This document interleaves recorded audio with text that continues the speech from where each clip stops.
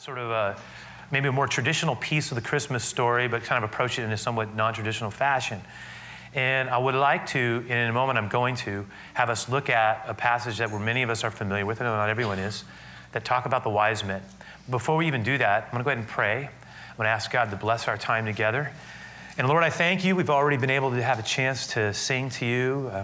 We opened up the service declaring that you were Emmanuel. You're God with us. And we get to now, Lord, decide how we're going to spend these next few minutes. And I pray that, since we made the decision to invest our time into a point of honoring you and coming to your house, I pray that you would then meet us in that intention. And that as much as we can say we're open to you, and we want to hear your words and help us. I pray this, Lord. I pray for your peace and your grace and your mercy to be among us. We all need it. In Jesus' name I pray. Amen, God. So, Matthew 2, I want to read a couple of verses. And again, I'm not going to really be looking at Matthew's account of the wise men, the fabled wise men, which, by the way, a lot of times people say there was 3 of them because that's the nativity scene. And I get that because there were 3 gifts. We don't really know how many there were. We also know that they weren't actually there at the birth of Christ. They actually arrived a little bit later. But if we were just doing a study on it, I would spend even a lot more time. But I want to use it as a platform because I actually have a mini agenda here. And I have a desire, and that is to help actually position us for how we think about the next 10 days. And then leading into Christmas, I would like us to think about this as an opportunity.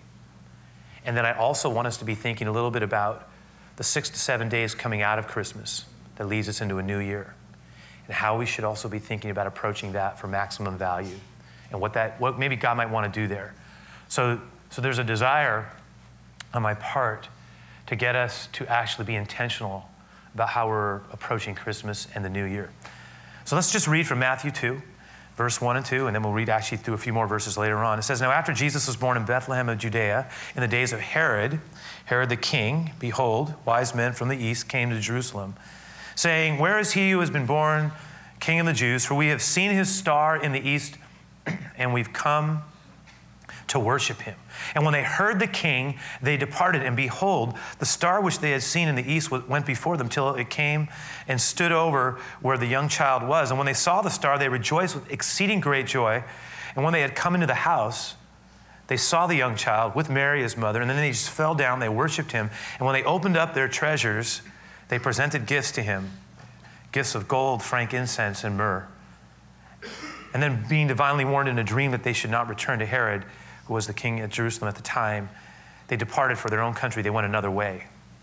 Now, it's generally understood that the wise men were also sometimes called the Magi.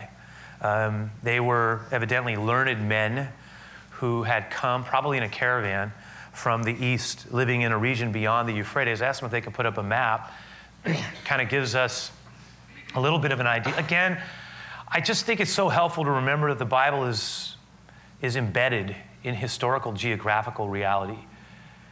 And the places that we talk about, places like Babylon and Persia, where the river Euphrates is, these places are known by different names today, just as much a part of our real world experience. Babylon, of course, Iraq, Persia, Iran.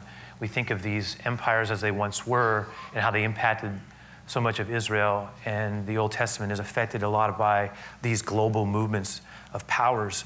And one of the things we see here is that this was the place, the region that these wise men were said to have come from the east. They were evidently, if you do a study on the Magi, they were men of science, they were men of philosophy, they were actually had medical skills as well, and were from a kind of class or caste that had a religious orientation. Yes, it was overlaid with superstition.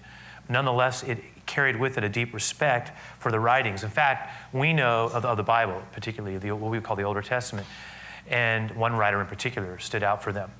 And 3 of the most prominent ancient historians, Josephus, that were around the time of Jesus, was Josephus, and then of course there was Tacitus, Suetonius.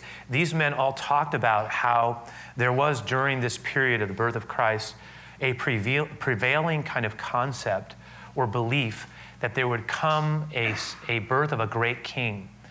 And so there was seemed to be a kind of expectation that existed in the Far East around the birth of a great king in Palestine. And at the time, it would have been only known as Judea, and where Jerusalem was.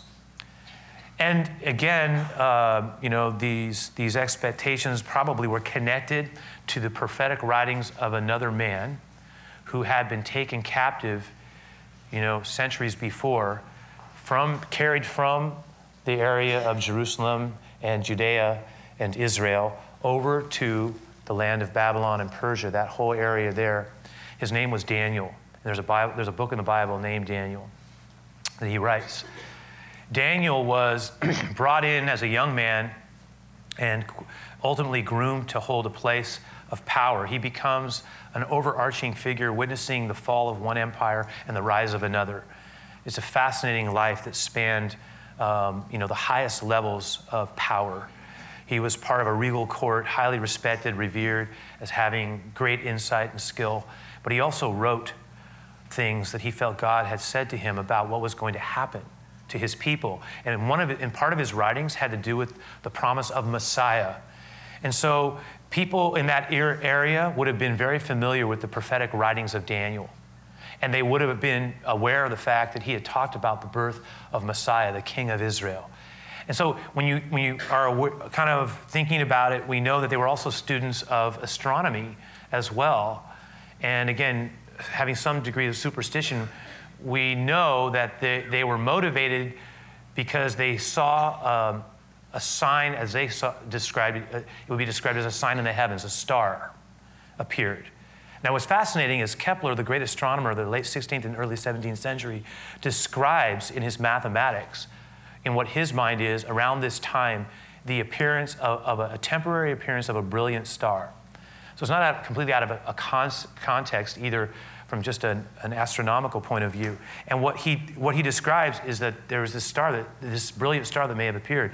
And the wise men, as they're called, if you combine the fact that they see this appearance of a unique star in the sky, and they see also this coinciding with the timing of Daniel's writings, it would make sense that they would make their way, as they would confess, to Jerusalem to see the king who was born. So that's what moves them along. What we know is that as they made their way there, though, there were some different things that happened, but a lot of it is connected to the star, and that's why some of the stars are kind of part of the whole Christmas narrative. But I was reading actually about stars, because it kind of intrigued me. And someone was talking about Kepler and the brilliant star that appeared and all that. And I'm going to read something to you. Just listen to it. I found it fascinating.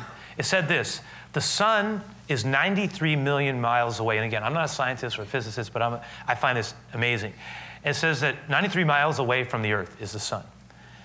And the nearest star, this article says, other than the sun, is 250,000 times farther from the earth, at a distance of more than 4 light years away, equaling more than 25 trillion miles. Can't even conceive that.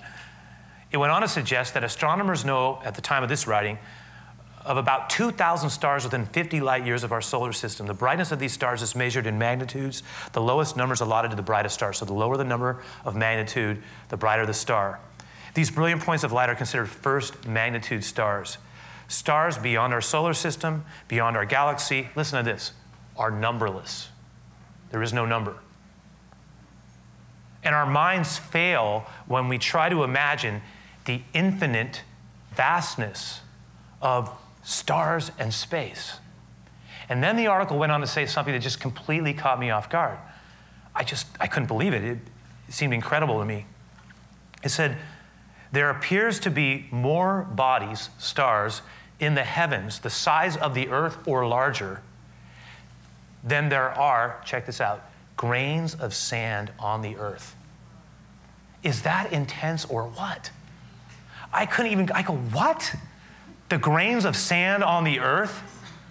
There are more stars that exist the size of the earth or larger you realize how small we really are. It's astonishing. It's stunning. No wonder Einstein, when he was thinking about the universe, and I put this quote in your handout, said these words. He said, My religion consists of a humble admiration, and he uses this phrase to describe God, of the illimitable superior spirit who reveals himself in the slight details we are able to perceive with our frail and feeble minds. That deeply emotional conviction of the presence of a superior reasoning power, which is revealed in the incomprehensible, think about it, universe, forms my idea of God. I mean, it would seem that the God, what Einstein refers to, God, the illimitable superior spirit, for God is a spirit, as Jesus said, who created this vast and unfathomable, or as Einstein referred to it, this incomprehensible, when you think about it, universe. That somehow God, who orchestrated all of this, that he created a moment where a portion of his creation stood out in a phenomenal way. And the Magi saw it, the wise men saw it, and they saw it as a sign that God's promise that he had made through the man Daniel was about to be something that was going to come to pass. And so they made their way to Jerusalem. But the idea that somehow God moved a star to lead them to the, if I can call it, the incognito star of Christmas, the one that was in disguise that no one noticed. You know, at the time, it looked like the least impressive thing that God could have ever done was the way he did it. At the time, he would have said, who's greatness? Who's a king? I mean, you had the Roman Empire, an empire at the time that looked like it would never end. You had a Caesar Augustus, whose power had extended far beyond even Caesar, his predecessor. It was a world power without any rival, with an extension of power that was unseen and never ever has actually quite been equaled. It stretched into Europe and into Asia and into Africa, stunning, astonishing expanse of territory under one world domination, essentially by the rule of Rome, under the power of Rome. It was a peace that was enforced by the Pax Romana, the peace of Rome, Pax Romana. It was something that was held by the violent armies of Rome. Everything was held in check. The irony is, Rome has faded long away in its glory. At the time, if you would have been in Jerusalem, the last thing you would have been thinking about is some baby being born. And yet that baby born was God about to change this world as we know it. The most amazing thing that was going on wasn't even seen by a vast majority of people nor ever noted. But the thing that was ultimately designed to change our world was occurring, and very few saw it. A couple of things we're told about happens that certain people notice. Heaven breaks out every now and then, a shepherd here, a group of men from the east here, there, but very few, relatively speaking. An old man in a temple with another widow seeing the baby. I mean, people noticed, but so small. Everybody missed it. Here's what I want to get at. I really think that we can also miss this blessing of Christmas because it could pass us by, because in reality, it doesn't demand our attention. It invites us into it. And so what I'm going to try and suggest in the minutes that we have left is that I would like us to wrestle with, and maybe, you know what, and the things that I put up on the board, maybe one or two of them will connect more. But what I want us to do is be thinking about how we can be approaching these next 10 days and these days leading into Christmas, and then also how maybe we are to head out of Christmas into the new year. But let me talk about the Christmas season and what I think it invites us into. One of the things I want to suggest is that the Christmas season invites us, it really is a season for searching. And everything about it, it's certainly in our story. Jesus said, I think we know this, that Jesus said, seek and you will find. Knock and the door will be opened. Ask, it will be given. I mean, this idea, the Lord invites us into places of seeking. The wise men were searchers. They were inquirers. They were diligent pursuers. They were ultimately discoverers and finders. But it had to do with the desire to search. And so part of what we are invited to do in these days that are coming ahead of us is to maybe the best way I would describe it is can we set ourselves in a search mode? Searching for a signal. Can we be intentional about saying, look, you know what, when I leave the Lord's house today, I want to be thinking about being in a search mode for the voice of the Lord in my life. In the midst of all the things that are going on, and there's a lot of things happening, a lot of it's good, a lot of it's fun, parties and family gatherings and, different things that we're participating in and, purchasing things, all those things that go into this sort of Christmas time, eating. But what about pursuing the plans that he has for us? What about searching our own heart? What I'm advocating for, and some small way challenging all of us around, is can we make some time in the midst of all of this to pull aside and ponder what the meaning of Jesus' coming really invites us into? And really, really honestly think, Lord, I invite you even into my heart. I invite you into, I want to search my heart, Lord, even as I'm searching for you. I want to take a look at myself before you. Maybe the Lord is calling some of us to search for places that he's calling us to. And I use that as a metaphor. Are there places he's calling us to? What would that look like to get there, to start on that journey with him? Are there places he's maybe calling us from because I can't get to where he wants me to go if I keep holding on to this thing? Searching for him may have to do sometimes with letting go. We talk about that a lot. The other thing I want to say about it is, and I just kind of piggyback right onto it, is that Christmas is not only a time for searching, it's also a time for rejoicing, because one of the things we know with absolute certainty, if we can believe anything God has to say, believe this, that we are desperately loved and we are remembered. One of the verses that's not often referred to at Christmas time, but in my mind, because I know it wasn't given with that context, but to me, it's totally relatable to this season. It's probably the most quoted verse in the Bible. I never tire of talking about it nor quoting it.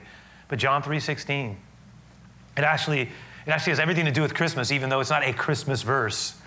Because God so loved this world that he gave his only begotten Son, that whoever would believe in him would not perish, but have everlasting, the undying life of God overflowing now and yet to be. It's a marvelous, amazing promise that flows out of the very lips of Jesus, where he was speaking of himself.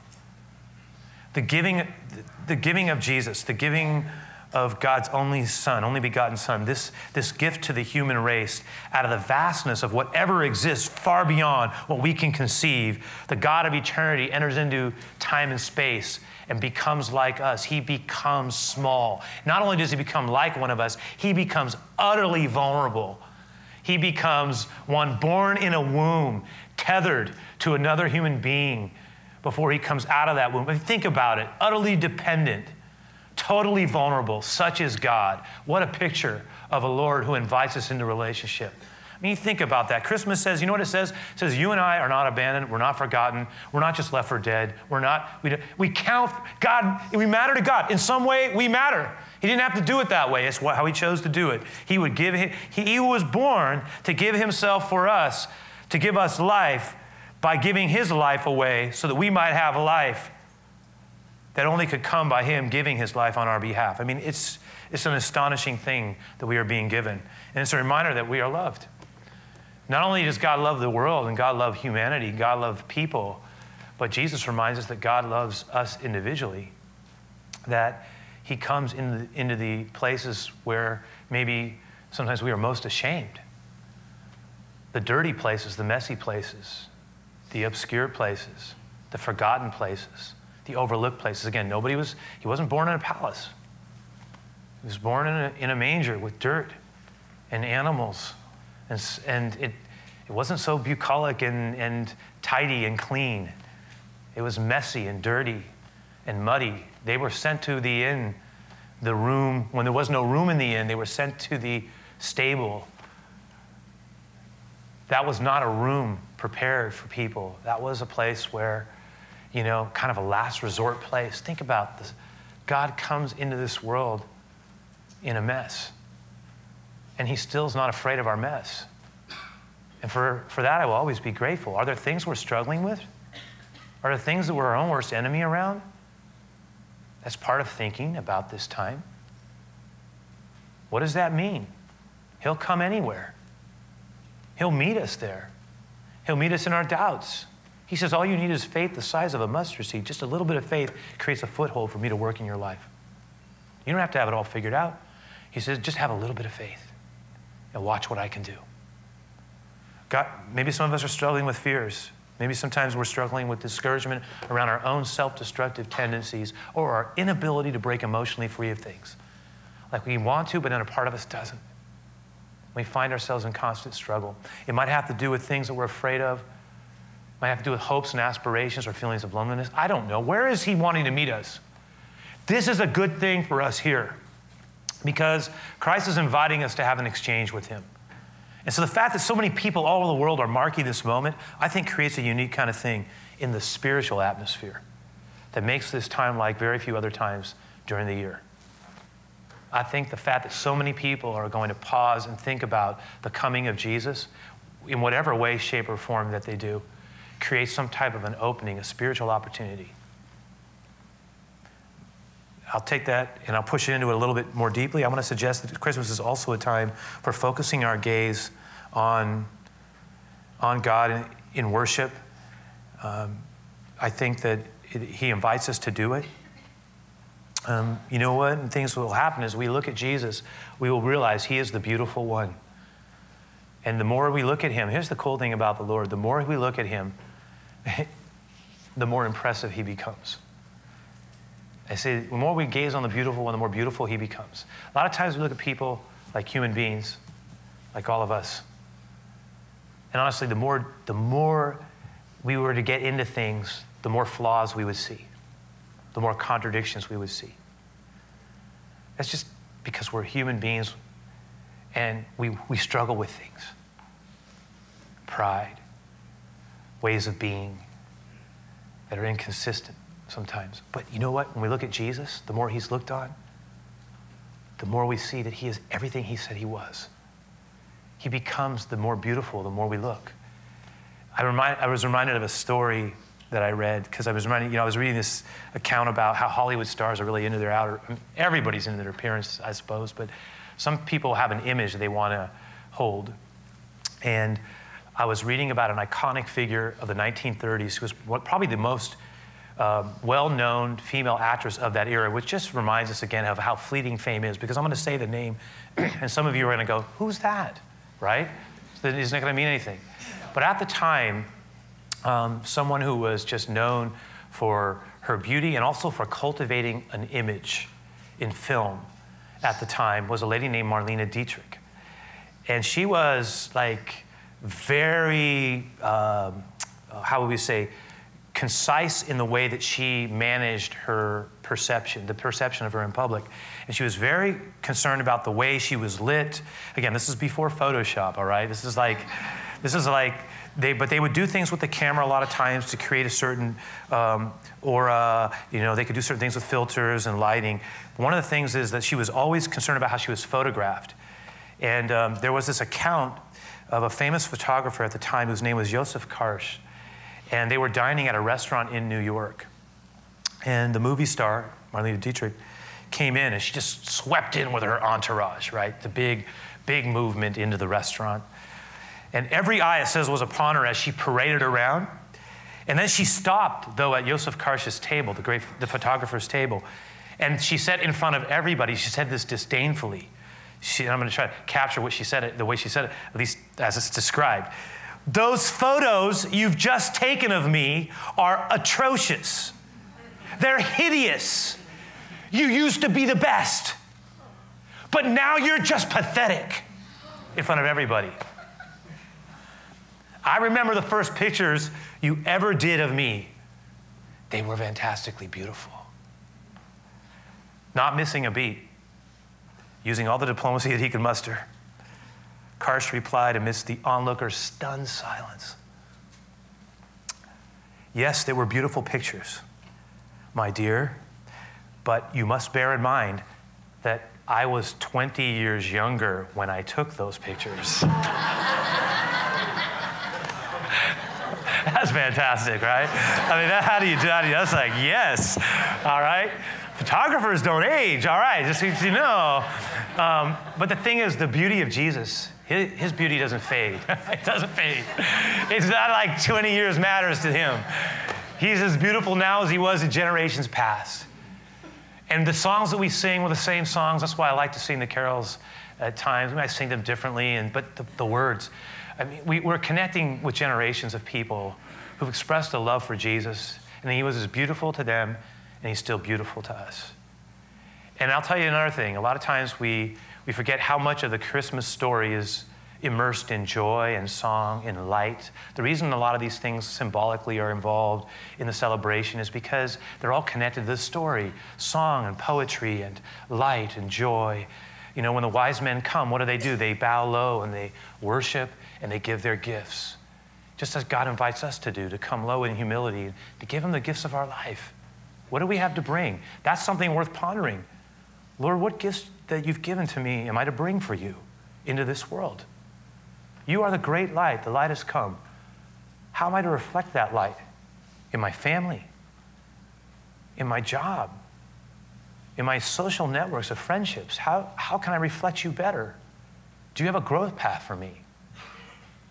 Do you have things that you want me to pursue for you, to be for you? These are all kinds of things, you know, that he wants us to be thinking about.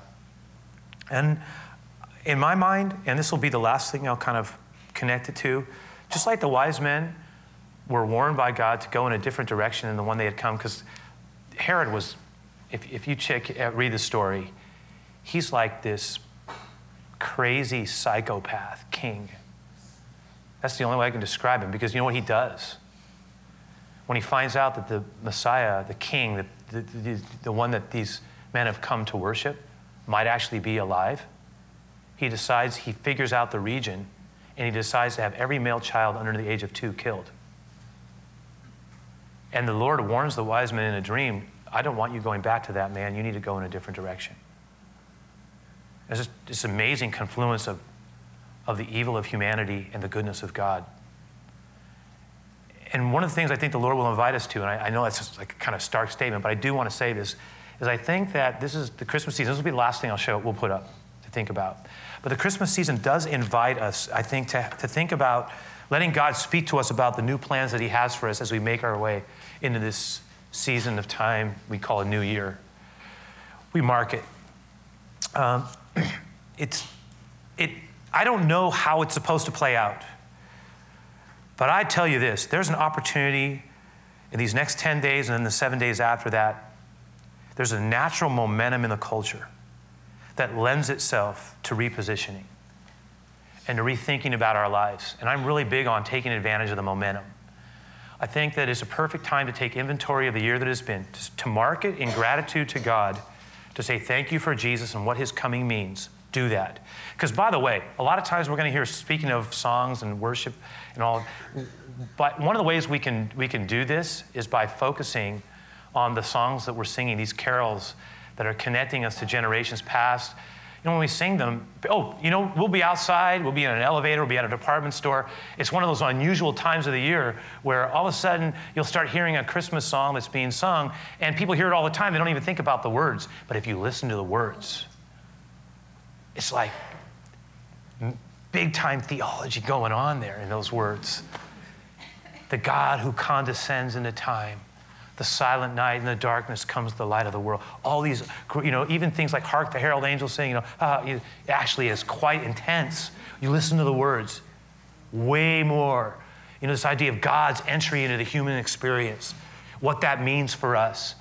It's about God breaking into time and space, all these things, that we hear these songs. Maybe along the way this week, just in small ways, whether it's doing a little extra devotional together, like we talked about, or whether it's pausing when we hear one of those songs and going, wow, I'm going to listen to those words for them. Really listen to them. Or when we sing them together, we really sing them, embrace them, own them.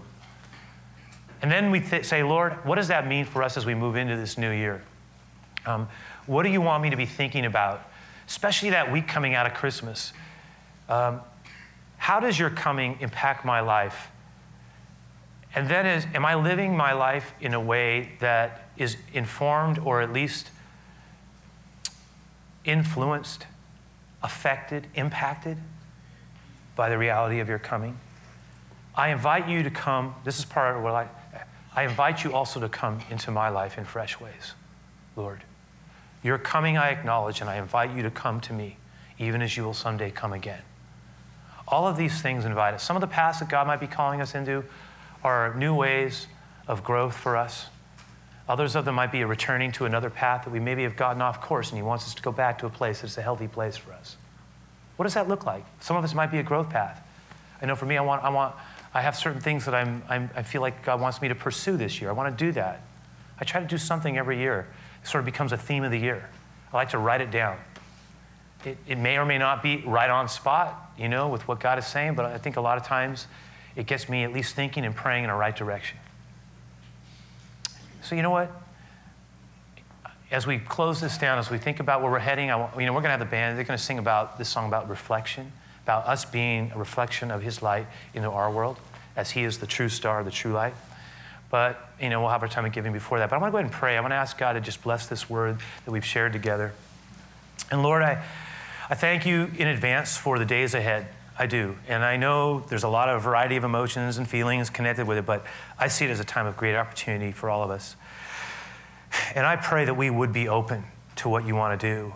And I know it's not always easy. We have things we struggle with, but we can give those struggles to you too. And that's okay. You're right with us. You don't abandon us. You don't leave us for dead. It's not the way you do it. If we have any ounce of faith in us, any desire at all, or even a smoldering flicker of desire, you can fan that into something of a flame. And that's what you do. You're the light of the world. And I just pray that you would work in our lives, illuminate our paths in the days ahead. I just pray for your blessing. Bless our time of giving. Bless the closing song that we close this service with. And then send us into this week with a joyful heart as much as we can. In Jesus' name I pray it. Amen.